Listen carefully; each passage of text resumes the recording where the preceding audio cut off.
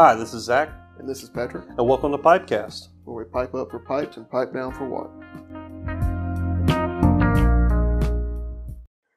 Back in the saddle again. Hello, my friend. Hey. Oh, oh. How you been? I'm making it. How about you? Good.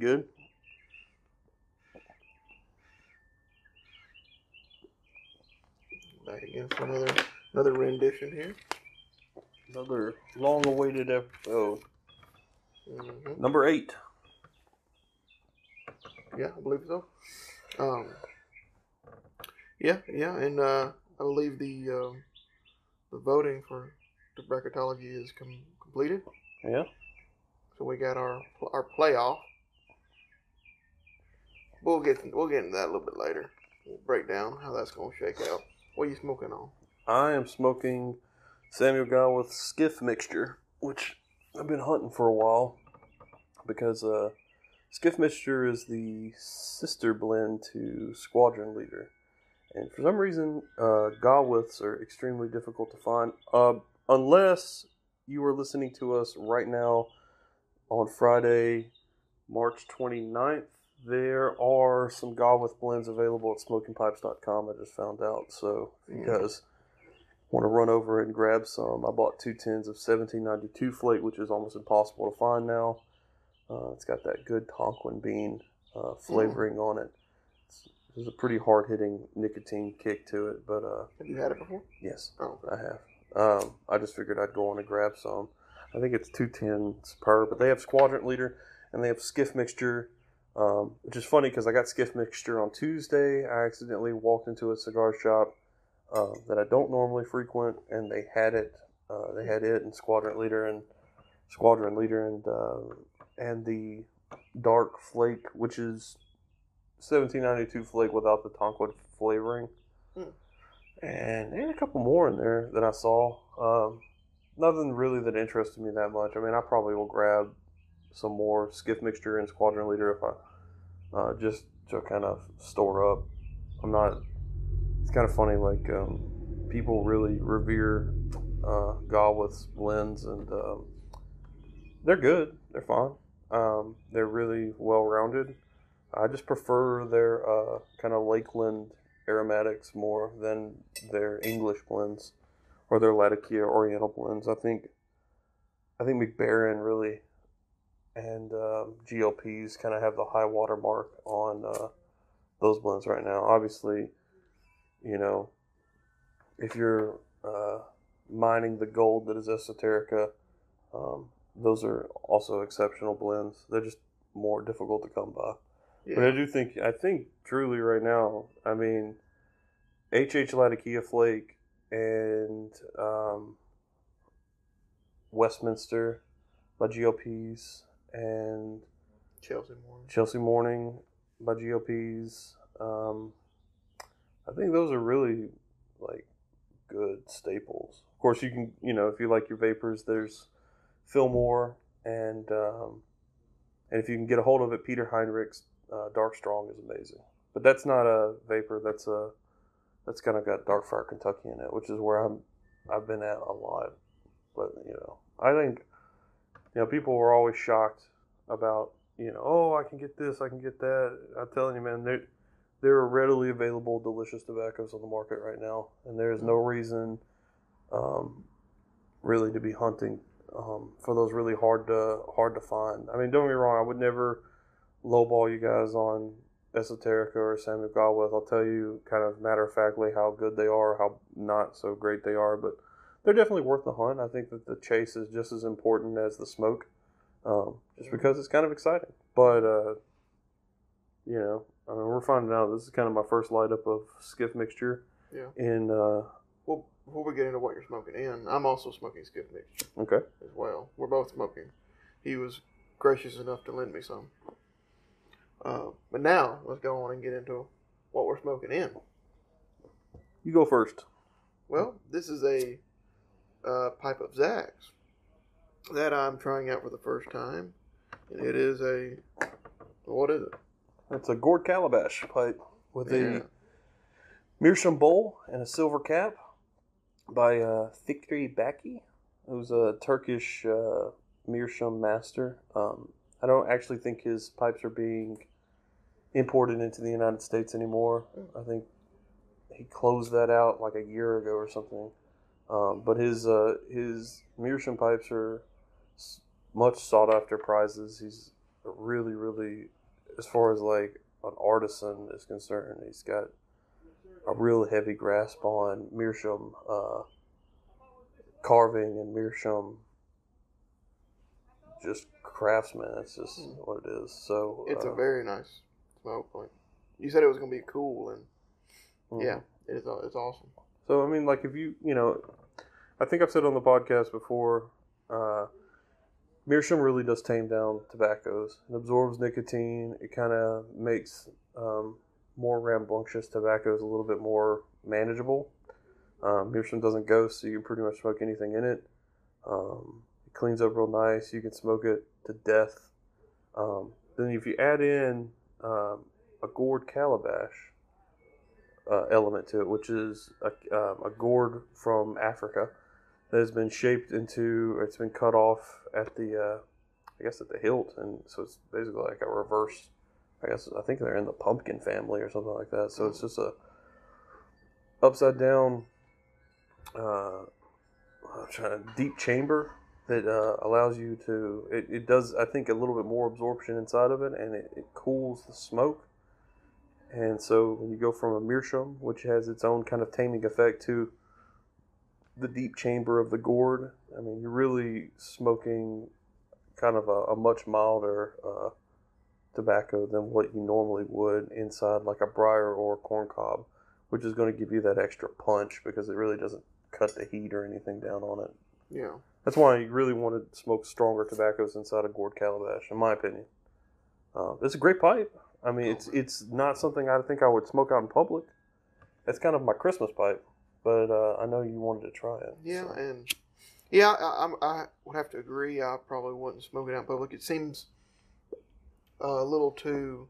It has nothing to do with like the flashiness of it or anything like that. It just seems a lot of work because you can't easily set it down. It takes up a lot of room, I guess, around you in your personal bubble. Mm-hmm. Yeah, I don't think it's a public kind of pipe. Well, even though you said it's not too flashy, it is a little like kind of ostentatious, a little too flashy.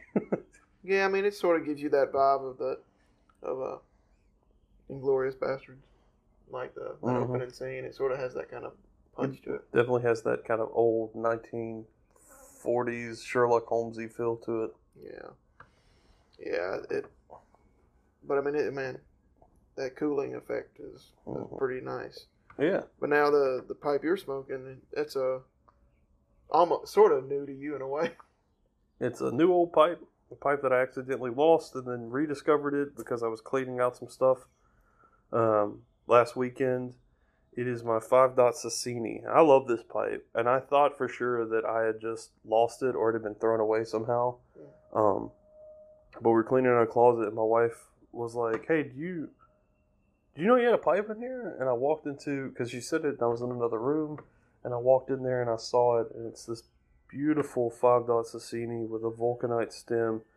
It's black, sandblasted. I love this pipe. It smokes amazing. Like, I think this is in terms of when I bought pipes, this is one of my earlier pipes. Probably the third, what I call third tier. Not necessarily in like the pipe itself, but just like the third wave of pipes that I bought. It came in that group. So I sort of brought a Dunhill and one Italian pipe. And then, everyone has heard the story of me. My buddy gave me a Peterson. That was my first pipe. Mm-hmm. And then the first ones I bought was a Dunhill and just some Italian pipe that my brother left outside once, and it ruined it, so I just chunked it. And then this would be like a part of that third wave. It's an estate pipe. I got it at my local brick and mortar. I was actually talking about it with him the other day, Robin, at the Humidor Pipe Shop in Huntsville. Yeah, I got it there. It smokes great. It's I think something about those old English pipes they just knew what they were doing. It's got it's got a good chamber and nice thick walls. Smoke's cool. A Dublin, right? Yeah, I mean, it looks like a straight Dublin because it flares out at the end. Sandblasted straight Dublin. But, I'm going through a process right now. I smoked the Dunhill pipe on the show, and this is the Sassini. And then I'm going to smoke an Ashton and a Ferndown pipe. And the interesting thing about that, in that order, so Dunhill and Sheraton were sort of the original, the OG, if you will, English pipes. And what happened, there were some split offs. So Joel Sassini was the first. He split off and he created the Sassini pipe. And they had some seconds that they produced too, but the Sassini dot pipes are what I desire. They're my favorite pipe on the market. And then later, oh man, off the top of my head, I can't think of his name. But the guy who created Ferndown, I think his name was Larry. The guy who created the Ferndown pipes, he was the silver worker for Dunhill. He split off, and so did John Taylor, or the guy who created Ashton Pipe split off. So there's really 3 subsidiary kind of companies that spun off from the Dunhill brand. I know Sassini worked for Sheridan, but it would have been Sassini, Ashton, and Ferndown pipes. And I'm not the most crazy collector, but I really wanted one of each of those pipes, or 2 really, of each of those pipes from the spinoff of Dunhill. And I only got the one Dunhill, but I guess that to me is just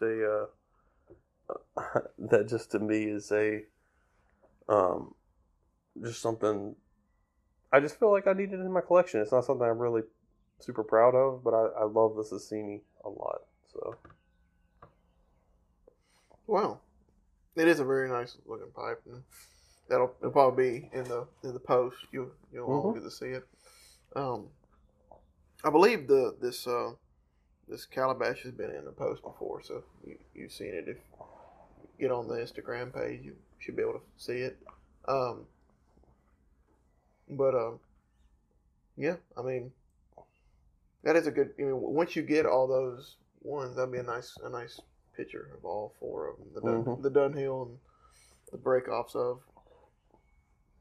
My wife's going to divorce me because I'm on eBay right now. I've bid on a couple of Sassini's estates because they don't make them anymore. So I try to get.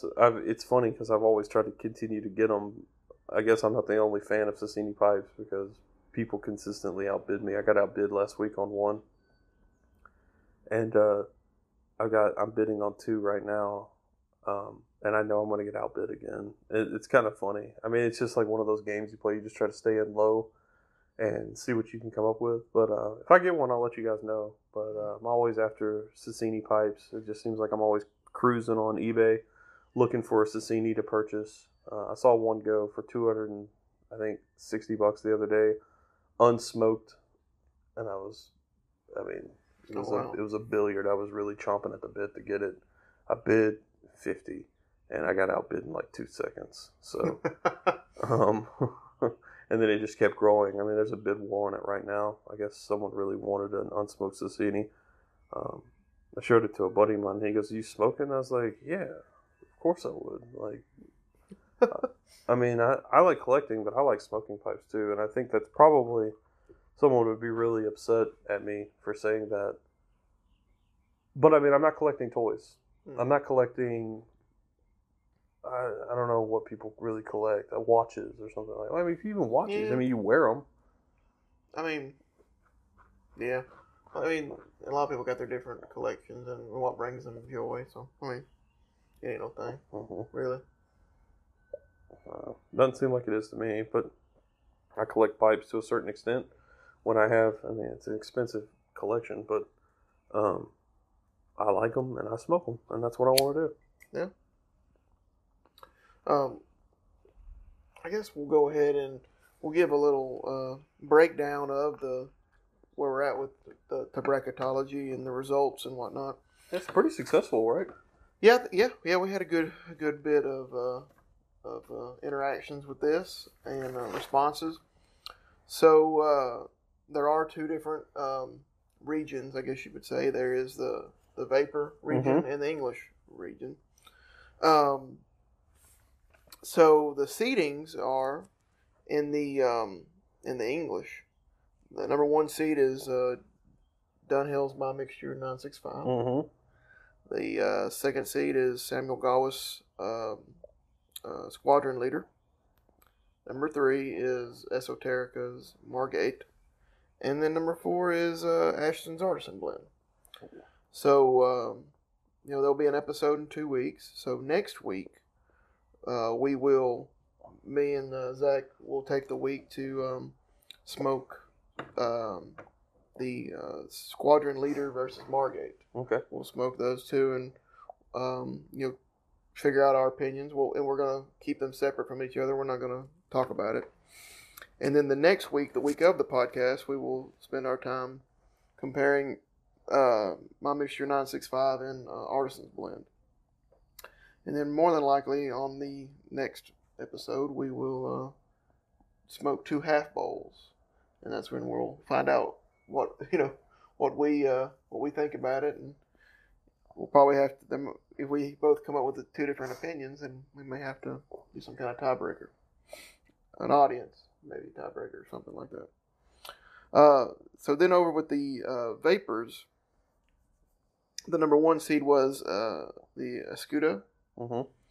Number 2 seed was Dunhill's Elizabethan Mixture. Okay. Number 3 was Stokeby's Luxury Bulls Alpha Lake. And then number 4 was GLP's Telegraph Hill. So, like I said, the next episode, the 2 weeks leading up to that, we'll do something similar with those, and we'll come back with our results. And then so we'll work our way down until we get a champion of the English and a champion of the Vapors. And then we'll probably have a shoot-off between those 2. Just opinion, all opinion-based. Just, which one do you like better?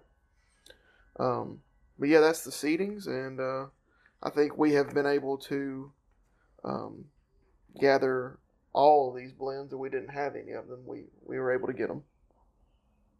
So... you guys out in Pipeline, y'all pick some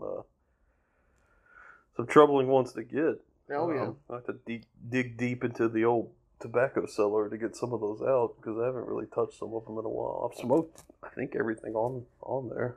Yeah. You have any idea who you think is going to win? If we're talking about between us, I know it's a tough battle because that very first one, Squadron Leader versus Margate.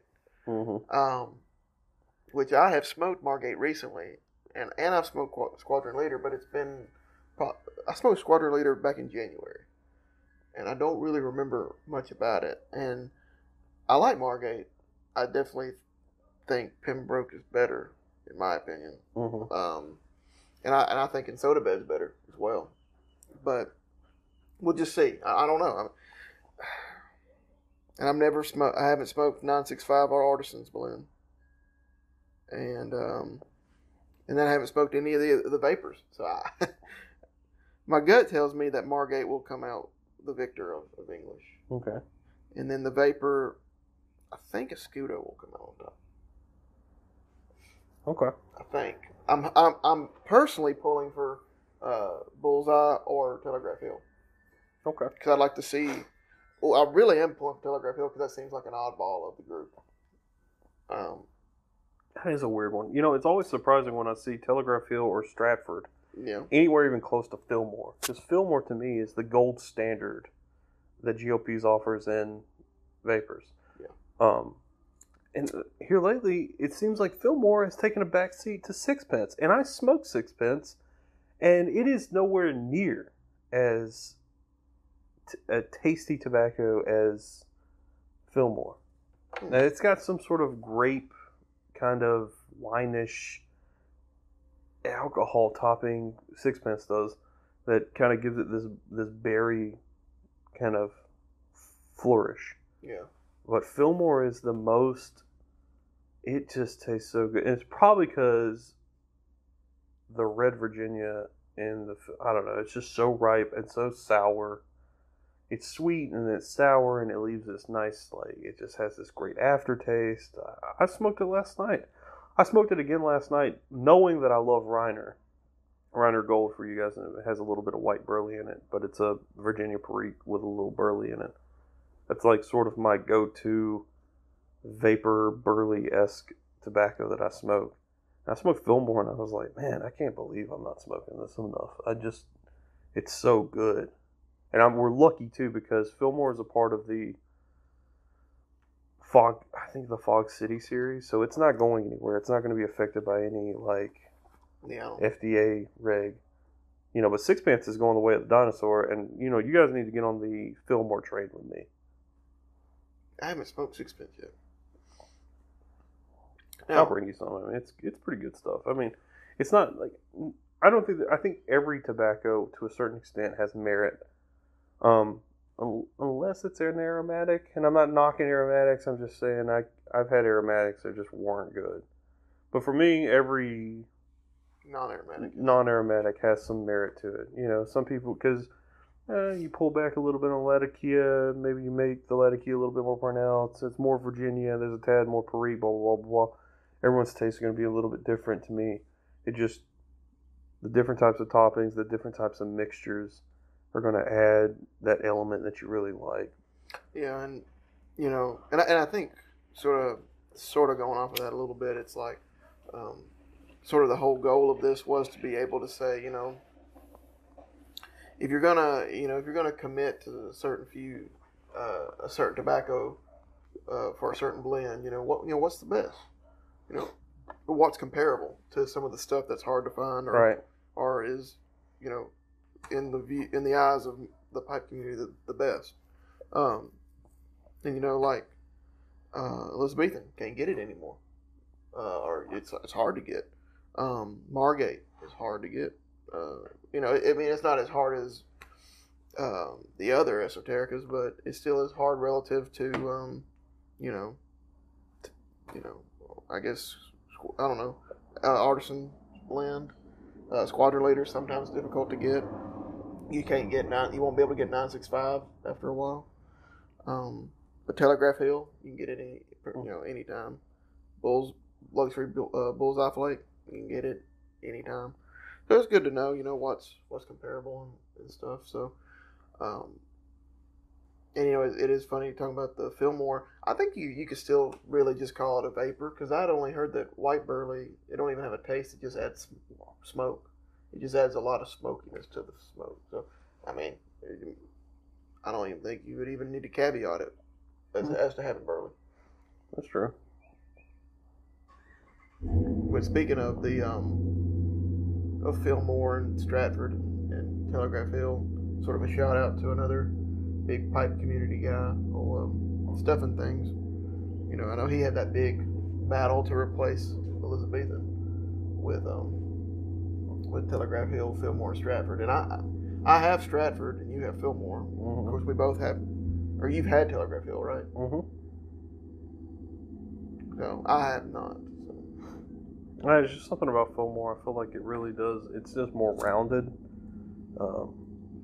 It's a more consistent smoke, and it just tastes really good. One of the things that I've been struggling with here lately is on tobaccoreviews.com, or just when you listen to opinions, I don't feel like there's a standard set forth. Like, what is your standard? Granted, taste is subjective. We all know this. But I feel like there needs to be these standard tobaccos. And not standard like this is a 4-star or 5-star. I'm talking about what is your middle of the road, like it's not super wowing, it's not terrible, it's just right in the middle. I feel like some of these tobaccos need to be found. So then you have a standard to base all your reviews on. It's like, this is so much better than, like, I would to me, a Scudo would be sort of the middle of the road vapor. It's good, it's a workhorse, it's available. There should be some factors in there. Yeah. And then you can do your comparisons of Dunbar. How does Dunbar stack against a Scudo? Is it 4-star, but it doesn't make 5-star because it's not readily available? And I think there's some factors in there, and I think that's something that the pipe or the tobacco community kind of needs to get behind. They need to rally behind this idea that We need to find middle of the road blends and then do our base judgments against those middle of the roads, because it's always like it's non-standardized, you know. Yeah, it's not, and I think that could be a task that we jump up on, maybe try to tackle one day, create some kind of not like a dictionary, but like a reference to base things on, come up with a standard. Well, it doesn't appear to be a standard anymore. It seems that everyone is, you can tell it's spring because everyone is cutting grass right now. Which I think is hilarious. It's just like everything is cranking up right now. Everyone's like, I'm home from work, time to cut this crap. So, with that said, we'll take a break, just a short break. We'll be right back.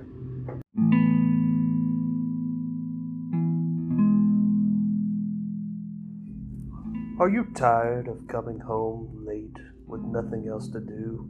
Bored from work? Always exhausted? Kids got you down?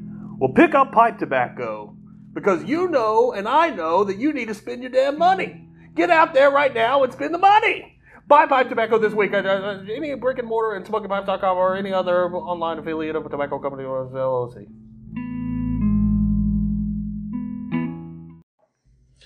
Well, welcome back. Yeah, we had to take a break there to watch out for them lawn clippings, But no, yeah. So like we were saying before we took the break, maybe we'll pick up one day a good old standard, the Pipecast standard when it comes to tobaccos. Just something standard in terms that you can buy, and it'll give you something to base everything off of. Oh, this is what they think, and then you can add your 2 cents on toppings, or there's more Virginia here. This is more citrusy than this. Yeah, I think having a standardized mixture list would really help you out.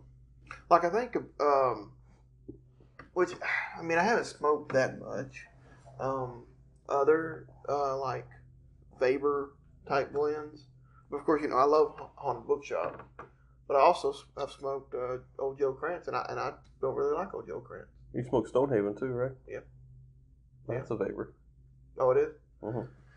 So see, you might could say, Haunted Bookshop is your middle of the road Faber, Right, and you might find that something else is more high end than the others. Yeah. As far as like Balkan blends, you can't really, to me, you can't get any better than Plum Pudding. Plum Pudding's very good. I think Bengal Slices has a lot of merit too. I feel that it's pretty Balkan-y. In terms of like everything in the kitchen sink blends. I think there is one difference between Bengal Slices and Plum Pudding. I'm trying to remember, because one, I don't have them to the same pipe. The 2 different pipes are dedicated to those 2 blends. I'm trying to think what the difference is. I know Bengal Slices has a touch of like anise, and I think along with that kind of licoricey topping, it has some Cavendish in it. But I think Plum Pudding has Cavendish too. Yeah, I think it might be. Could it be Perique? If anything, I think that Bengal Slices has the Perique. I have to look at that. Yeah, something is separating the two. I want to try White Knight and Black House, because those are Russ Ouellette's Balkan Sobrani mixes, and if Meridian, which is a part of the London series, old London series, which will go away because it's post 2007 if the FDA has anything to do with it. I guess Black House will too, but Black House, Meridian, and Blue Balkan, which is a McClellan blend. I think they went head to head. I think Black House actually won the actual judge, but then I think the crowd favorite was Blue Balkan. And if you've ever heard me talk about Blue Balkan, you know that I think it's an exceptional blend and I miss it dearly. And Meridian's great. Meridian is super great. GLP's knows what he's doing. Like I said, I've said before, sometimes with this blending, I feel like I don't get a very consistent, you know, flavor from top of the bowl all the way down. But maybe that's just, I don't know, maybe it's just me. But packaging, yeah, just it could be anything. But they're very good, you know. They both sort of remind me of like a stronger Artisan's blend. Okay.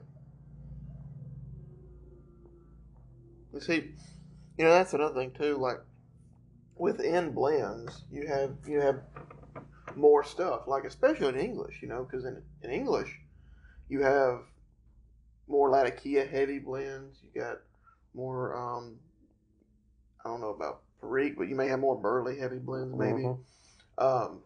So even then, like it's like you would have to have several different, middle of the road English blends. Right. Because, like what? Commonwealth is a Latakia heavy. Commonwealth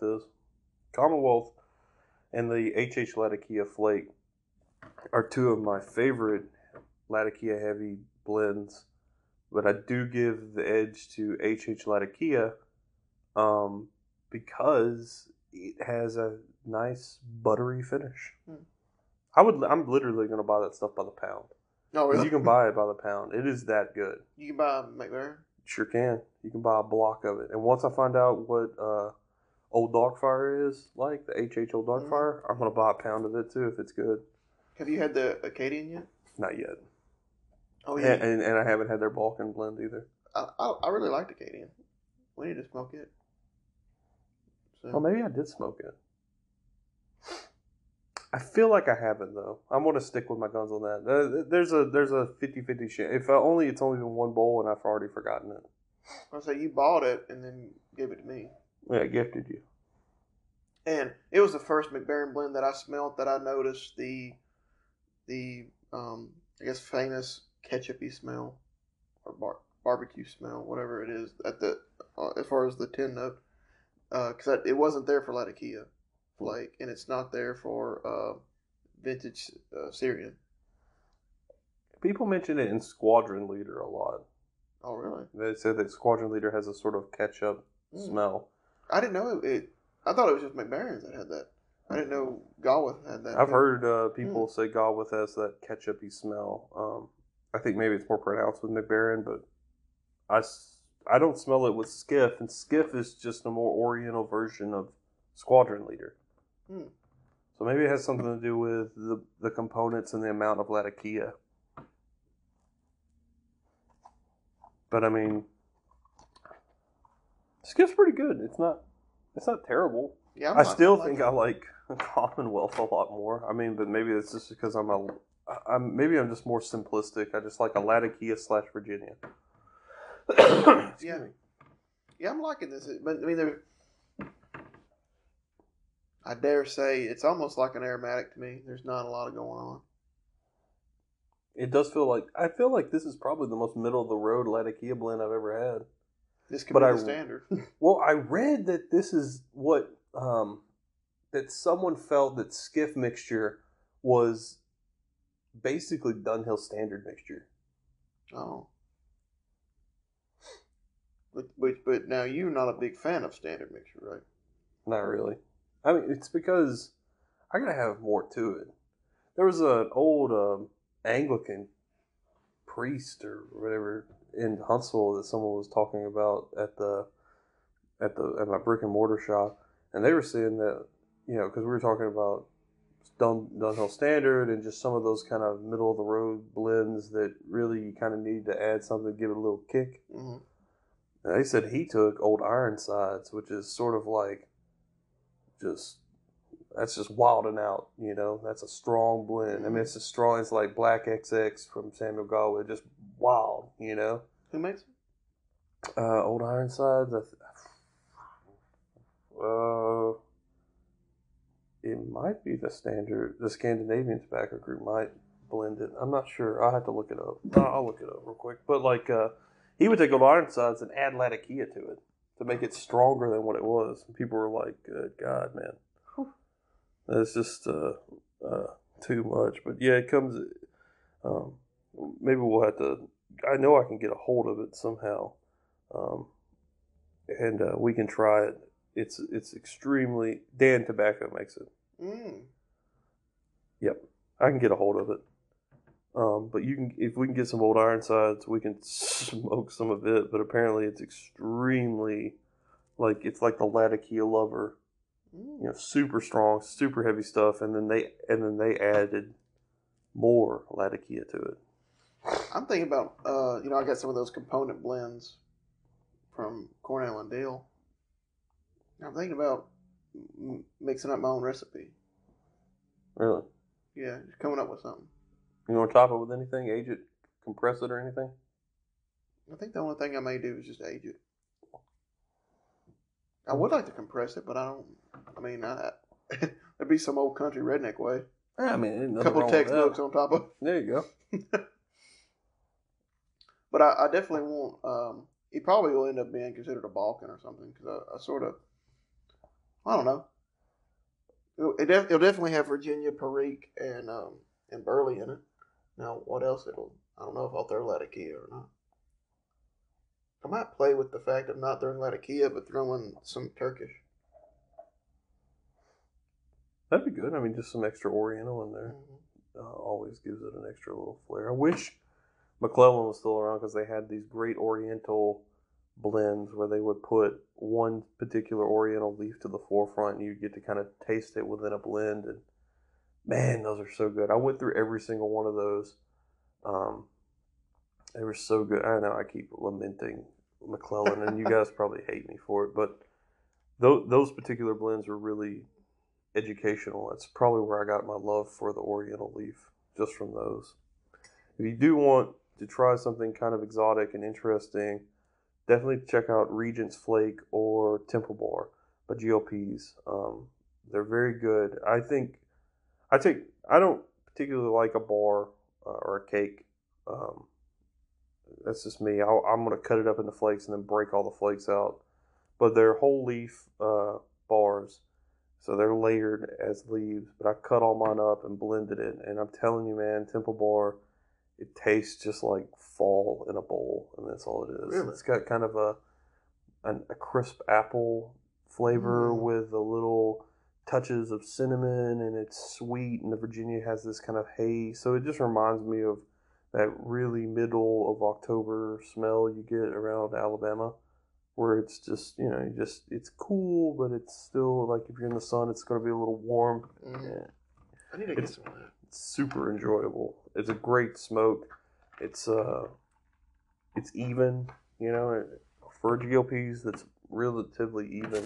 I mean, I think I probably could have sliced it up a little bit more, but if you're real concerned, I don't think there's not enough difference between Regent's Flake and Temple Bar that like you should be, picking one or the other. I recommend getting both, obviously, but check out Regent's Flake. It probably have a little bit more of a.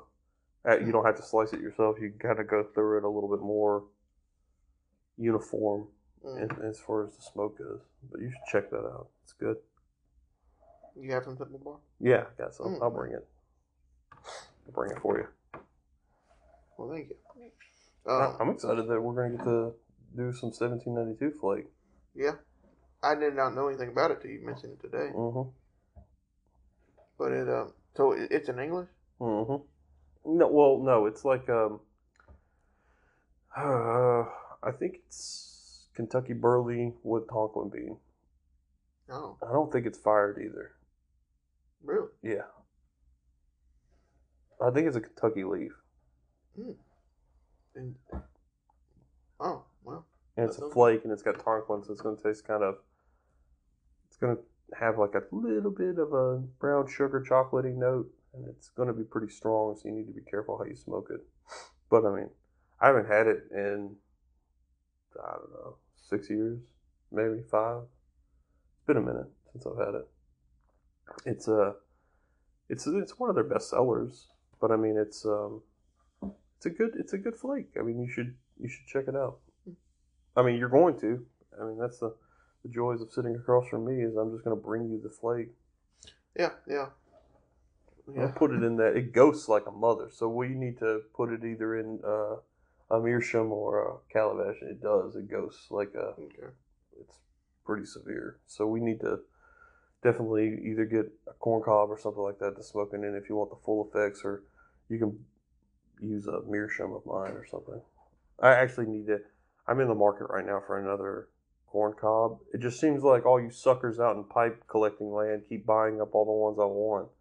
So they came out with Meerschaum, Missouri Meerschaum came out with a St. Patty's Day with a beautiful green stem. I wanted it so badly, and it sold out. And then they had a couple of the Cornell and Dill ones with these nice red acrylic stems, and they're sold out too. So I know you guys have got it. I know you're smoking on it. So why don't you go ahead and leave us an Instagram comment and taunt me a little bit, because as you know, I've been probably looking at them, and every time I look at them, because they leave Missouri Meerschaum leaves their dadgum photos up, and it just says out of stock. So either I've got the worst timing in the world, which is probably true, or they're just leaving it up just to be like, I feel shame for not buying the Cornell and Dill or the St. Patty's Day pipe. They're really pretty. I like those pipes a lot. Speaking of St. Patty's Day pipe, those Peterson ones looked awesome. Yeah. That green. Oh my gosh. So they had they still have it too. They have those St. Patty's Day Peterson pipes at our humidor, or our pipe shop. And they do? Yeah, they do. And I don't pretend.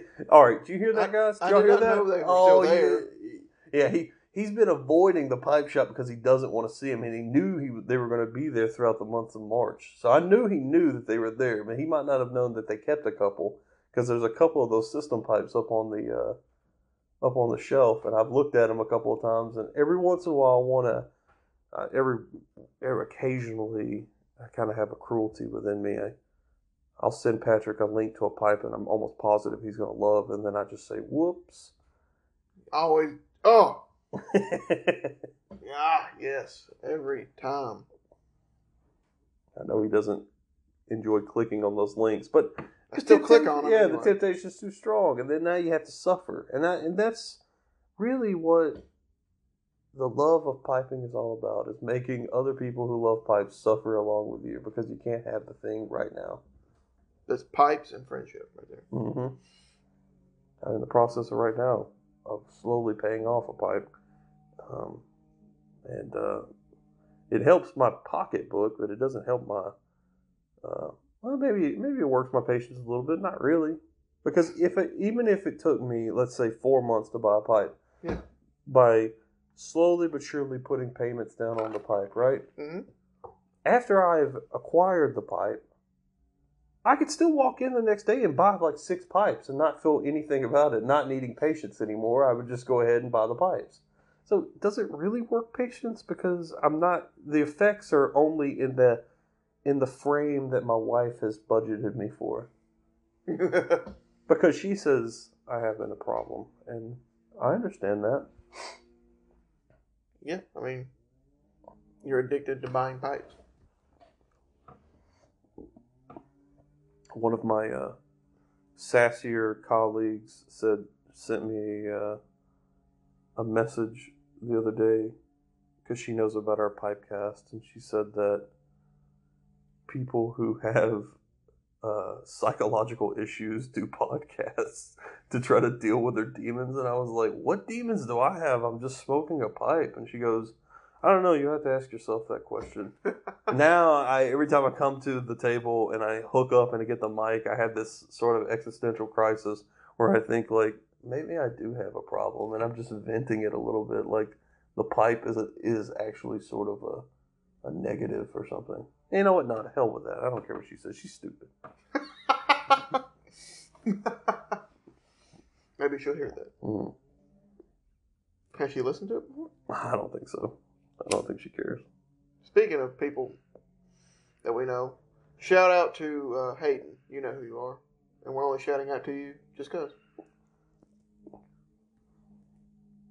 He asked. He asked for a shout out? Yeah. And I said, why? He said, just because. Okay. So, just because. Hey, Hayden. Hey, buddy. How's it going? How's your weekend?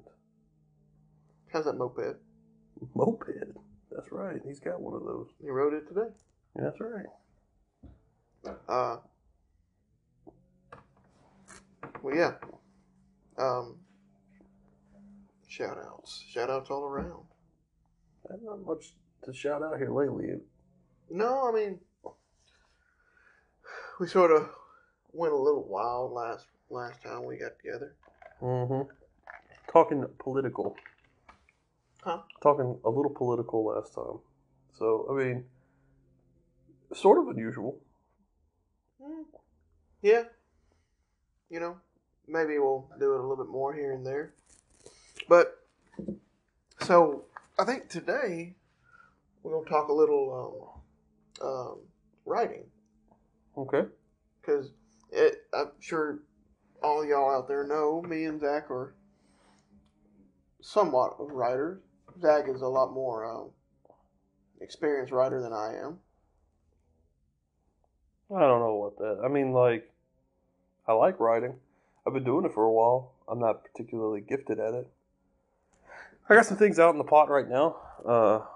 There's you can actually read one of my stories on Shotgun Honey, but there's an anthology that they've got, volume 4 of Shotgun Honey's brand of short stories, I guess. And I've submitted to it. I don't know. I'm kind of a crime fiction writer. Wait, did you get another one published from her? No, it's not published. I have one out. It's in the market. Sorry, I should have explained that. I'm fishing it right now. Yeah. I'm just dropping. I'm seeing if I can get in. I'd like to get in it. I really like that story a lot.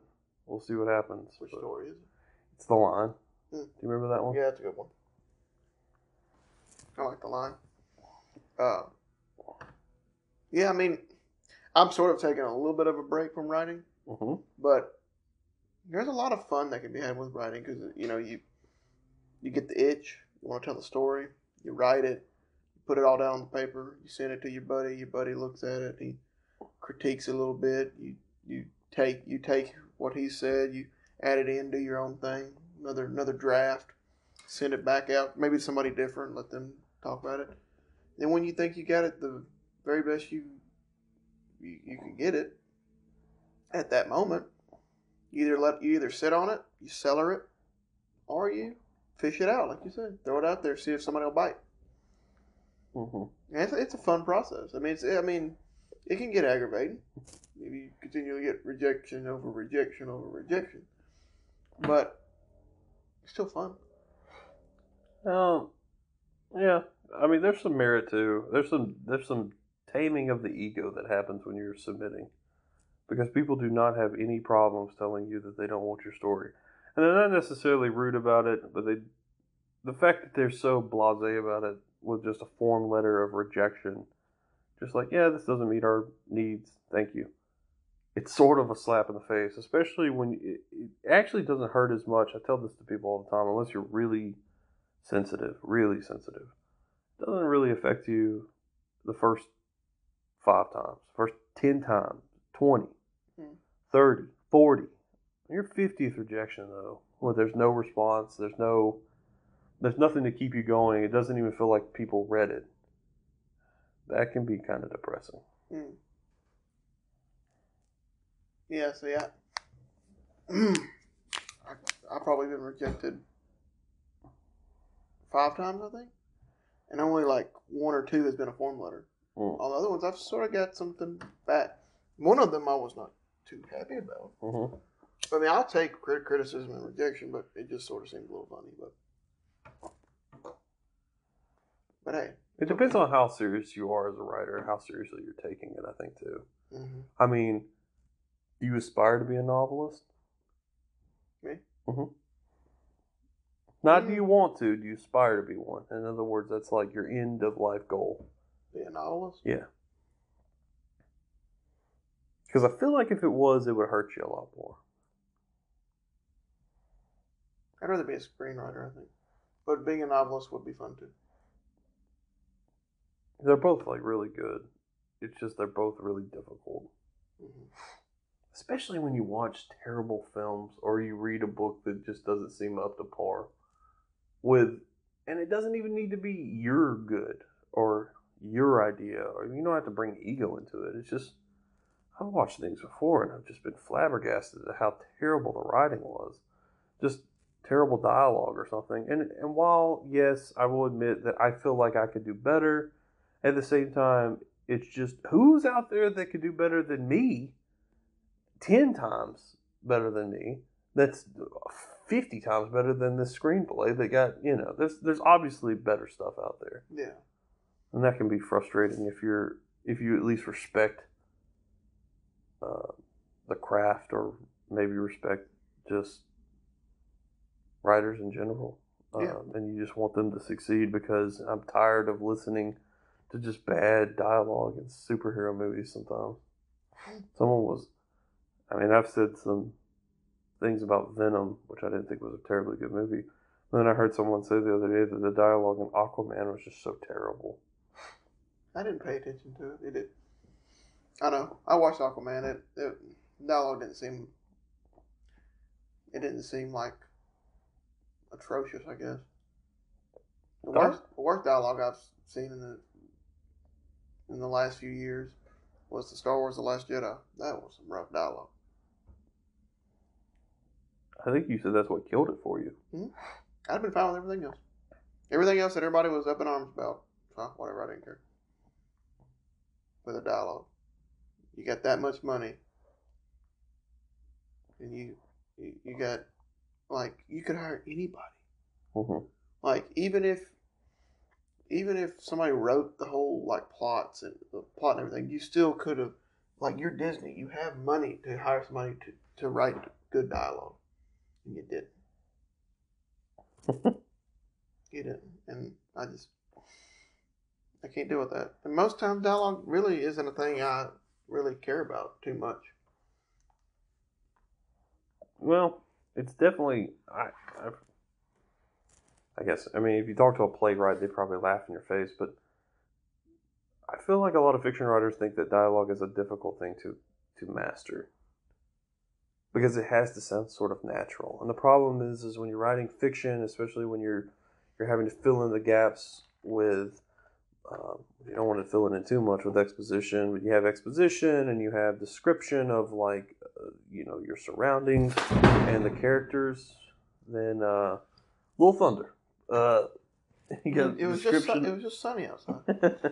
If you have description of your characters and everything, then having a natural conversation between characters can be difficult, because you want to pour so much sophistication, and people aren't that sophisticated sometimes. They're just not. I love having, like, humdrum conversations, as much as the next guy, and sophisticated conversations as much as the next guy, but I think you'll find that 90% of the time it's, hey, what's going on? Oh, nothing. The weather's crazy, isn't it? Yeah, the weather is crazy. I was driving in and it just came pouring down. But, I made it, so it's okay. Yeah, man, I hear you. And that's it. That is interaction between folks. Just this ridiculously boring, back and forth that leads to nothing. There's no new information about the person that has been unveiled, but that is 90% of people. Yeah. Yeah. I agree. I don't know. The hardest part with dialogue for me is making it. It's sort of going off what you said, but not really making it interesting. Just not. It's almost like you can tell when somebody's just reading lines off, and like they're not doing anything. Mm-hmm. It's just a line's being read. Like as far as acting goes, a line is read, and then somebody responds with another line. I have trouble making my writing of dialogue not sound like that. Well, sometimes an actor is just responsible for what you would consider to be terrible dialogue, because they're just phoning it in. There's tons of great actors who've just done roles and they just phone it in. Like, it's just like, yeah, I'm on set. Hang on one second. Oh my God. Cut? It's like, yeah, that'll do it. What were we talking about the other day when we were talking about acting and somebody, man, I know where I'm wanting to go with this, but I'm trying to remember what led up to it. You were talking about the Mel Gibson thing. Oh, I was saying that I'm we trying to were think talking what- about the difference between method acting and acting. And so to start out, man, I cannot remember this guy's name. It was Dustin Hoffman and his counterpart in the Marathon Man, who was Laurence Olivier. And Hoffman, who's a method actor, would go run like a mile so he could do the scene winded. Yeah. And then Laurence Olivier's like response was like, "Have you ever tried acting?" You know. And I think there's even a picture of like Dustin Hoffman sort of making a kind of nasty face behind Laurence Olivier's back. But I always thought that was kind of interesting. But then you had mentioned that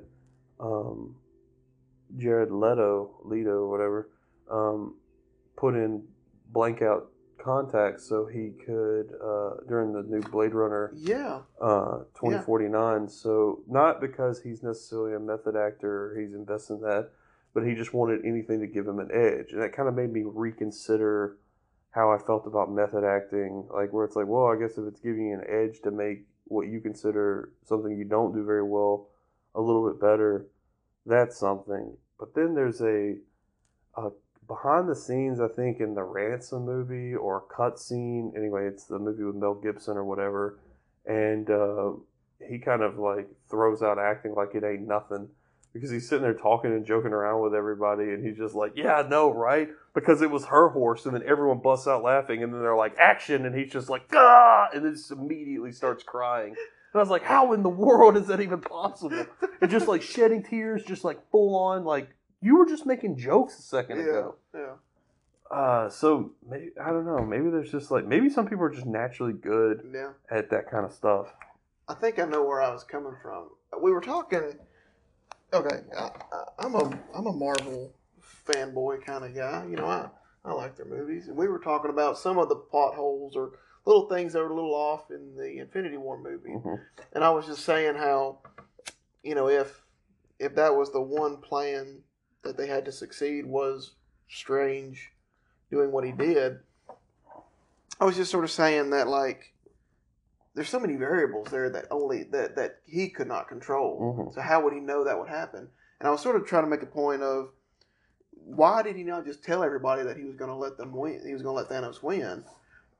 Is it one of those kind of situations where, and this sort of rounds it back up, is I've heard that some actors won't read too far ahead in the script because they want to actually have when they hear something, when something happens, they want to be surprised and they want it captured. They want if their character is just now finding out about it, then they want to just now find out about it, and they want it to be sort of shocking.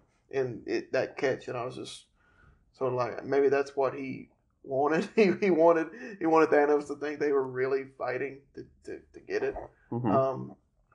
Whereas if he had told them, I don't know. And I'm sort of in the boat of why don't you just act? I mean, read what you got to do and then act. I mean, now I don't fault Jared Leto. I actually think that's pretty brilliant, putting in blind stuff. I mean, like stuff like that because. But then you look at like Charlie Cox, the guy who plays Daredevil, and I mean I don't think he does that, and he kills it. I fully believe he's a blind man. You know. But I mean, like I said, like maybe Cox and Mel Gibson have more in common than say Jared Leto does. Maybe so. And I think Jared Leto is closer to a method actor. I think he's considered a method actor. Well, he's definitely started out as a musician. Yeah, I like his band too. 30 Seconds to Mars. I didn't really get into them until maybe 2 or 3 years ago. There's a lot of bands that are old that I didn't start listening to till 2 or 3 years ago. Him and 30 Seconds to Mars and what's that one? Oh dang, I can't. They do a song called Helena or something. Dang, I can't remember what the name of that band is, but some emo band. Like Bright Eyes or something? No. Death Cab for Cutie? No, I'd listened to them before. Oh. It's about the Black Parade? It's called the Black No, Parade? that's one of their albums. Dang, somebody listening is probably yelling right now that we can't even come up with the name of this band. My Chemical Romance? That's it, yeah. Oh. Yeah, I started listening to them a few years ago. I sort of like them. But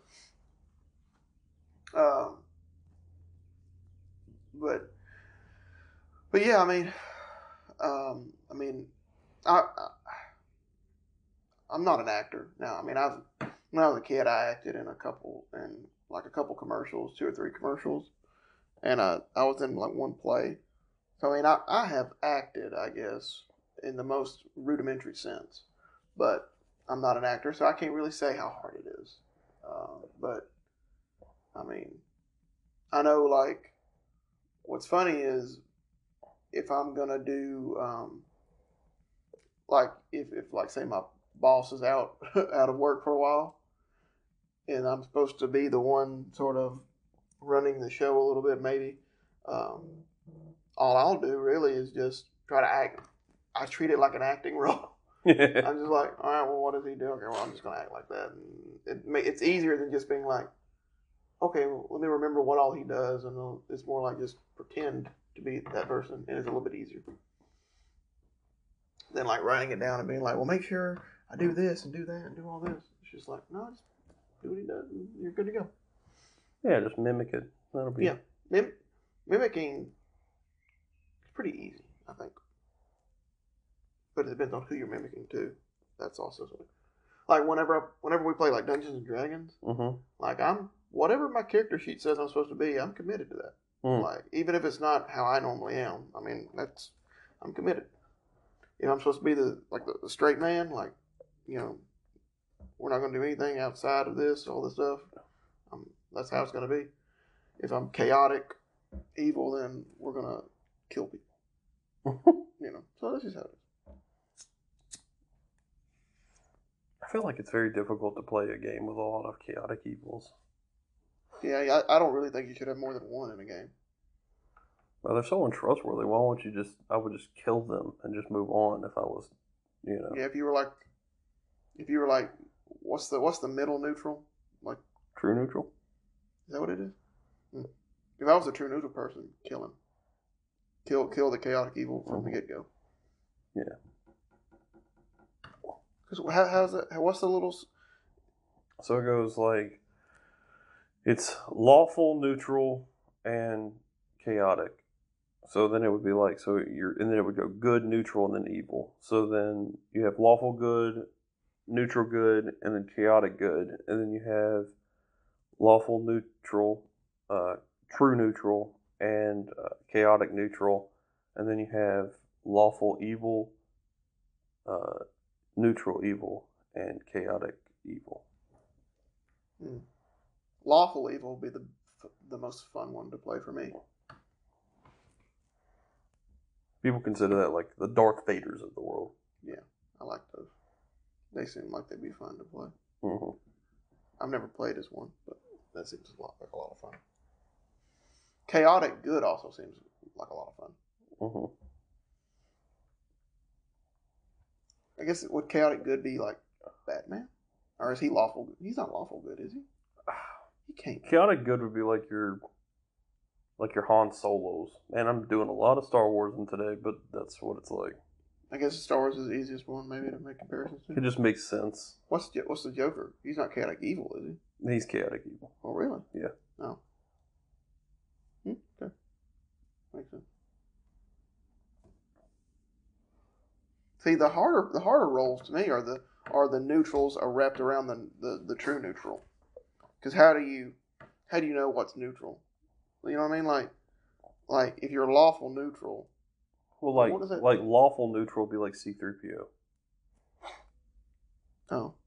Dang. And then chaotic neutral would be like your Lando Calrissian. Okay. But your true neutral would be your Boba Fett. Jar Jar Binks could be chaotic neutral. He could be. Or he could be chaotic good.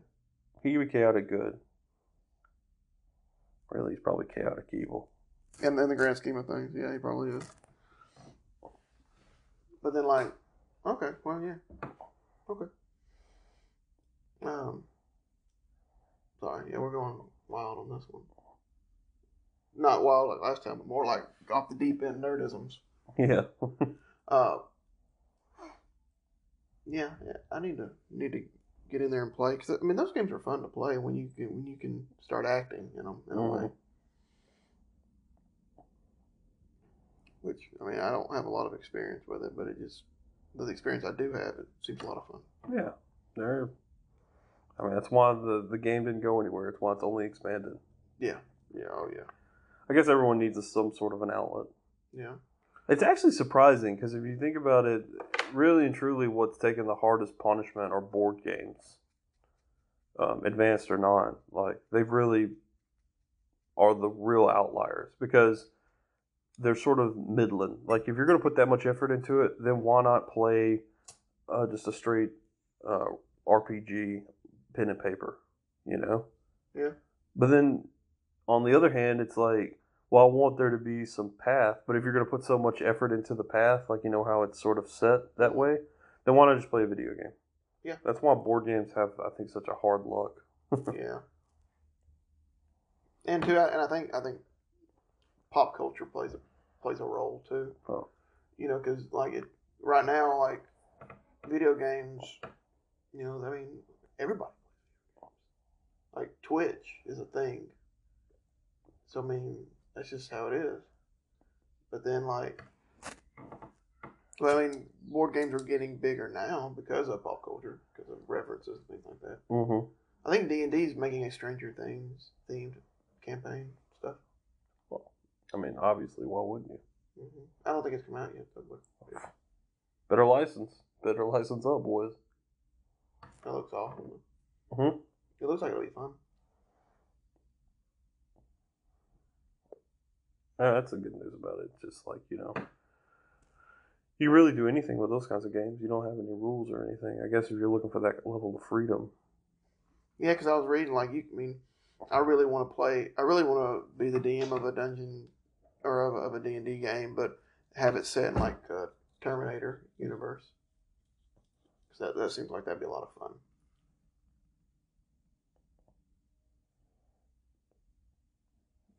You mean just doing like regular dungeon crawls?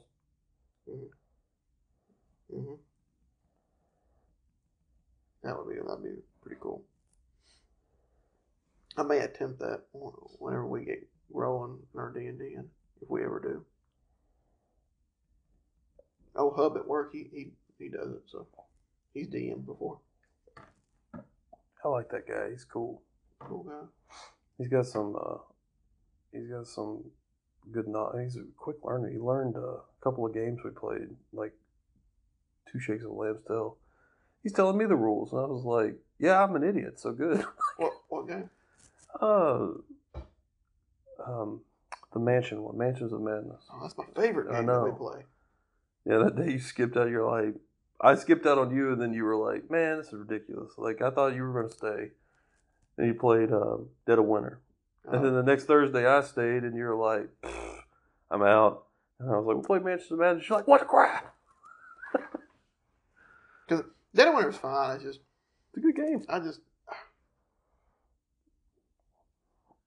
don't know. Seems like too much going on just to... I guess I like the lore of Mansions of Madness more. Well, I mean, it's got that whole Cthulhu Lovecraftian mythos behind it. So. And the app helps out so much. Like, I love that. It gives you the atmosphere, the music, and all that crap. Mm-hmm. Like, that's... If Dead of Winter had an app with it that worked like that, I probably would like it more. But like, I don't really care for Dead of Winter or Pandemic anymore. Like, I'm not a fan of Pandemic. It's just too much work for a virus. That's what I'm saying. That's how I view Dead of Winter. Too much work just to survive zombies. It's still fun though. Yeah, still like it. I'm an Epic Spell Wars guy still though. Just like goofy, like let's just. What I want to do is have like games like Epic Spell Wars one day, at work, after work. I mean, do some Epic Spell Wars and then like have a Smash Brothers tournament. That'd be fun. I like Necronomicon. I found it. That's a great game, man. I hate how good that game is. That is a really good game. Anybody has never played that game. It's by Andy Hunt. And that's awesome. It's got a great... just the game itself is so simple. Mm-hmm. But it's got a lot of good like pop culture references in it. And he's a really good artist. He is a really good artist. I like all his stuff. I don't know how he gets away with something. I mean, who knows? Maybe he has some copyright stuff. Maybe he does. Maybe it's so minuscule that no one pays attention. I mean, he doesn't name the characters outright.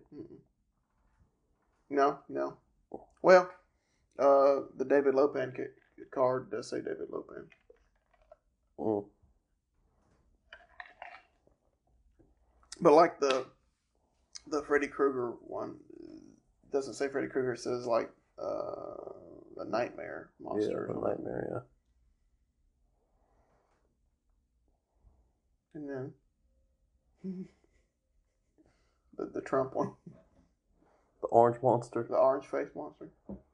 Oh, orange man bad. Why?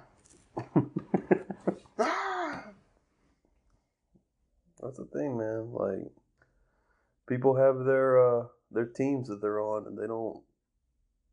It's just like, you better toe the line. I don't like being a team. I feel like, I mean, if you just to be a true neutral and go through everything, that's going to lead you to the right path. There'll be some decisions you have to make along the way, some of them personal, sometimes moral, but like, you shouldn't just take everything as face value. No, Lord, no. Especially not politically, geez. No. If you want to know the true secret to politicking and just anything like that, philosophy, whatever, buy a pipe. All right? And then when you get the pipe, buy tobacco. Okay? And now think of a subject. Fill your pipe up with tobacco. Yeah. Light it. Tamp it. Light it again because that's your true light. And then smoke for 1 hour thinking on that subject. And if you are allowing yourself the ability to work through problems that you're not necessarily used to, especially if you've read them or listened to commentary on it, reading's better. But still, and you can go through the process of rationalizing a thought, and you give yourself an hour to do that, you're going to be better. No, but you should never just like jump to the conclusion that Trump is bad, Hillary's bad, whoever. You need to think through why and what. You don't need to just be like blue, red, whatever. Yeah, I think that was probably my problem when I got out of college and I sort of hit this revolution where I sort of felt like I was libertarianish. But I jumped the gun in it, man. Because I'm not 100%. And the thing is, you shouldn't be. You should sit there and think on it. You should have your opinions and how do you feel about them? Think them through. Mm-hmm. I mean, that works out for me. Because then I don't have to be a Democrat or a Republican or a Libertarian or the Green Party. I can be all parties and no parties. Yeah. You can say the heck with that or yay with that. Mm-hmm. Whatever it may be. And heck, I mean, you may change your mind after a couple bowls. Mm-hmm. Which is apt to happen. That's just pretty much going to happen. Speaking of bowls, I'm down to the end of mine. What about you? Yep, I'm there. All right, everyone. It's always enjoyable to come back and talk with Patrick, smoke a pipe, and sit with you guys. So from us to you, thanks again for listening in, and we'll catch you on the next episode of Pipecast. Bye.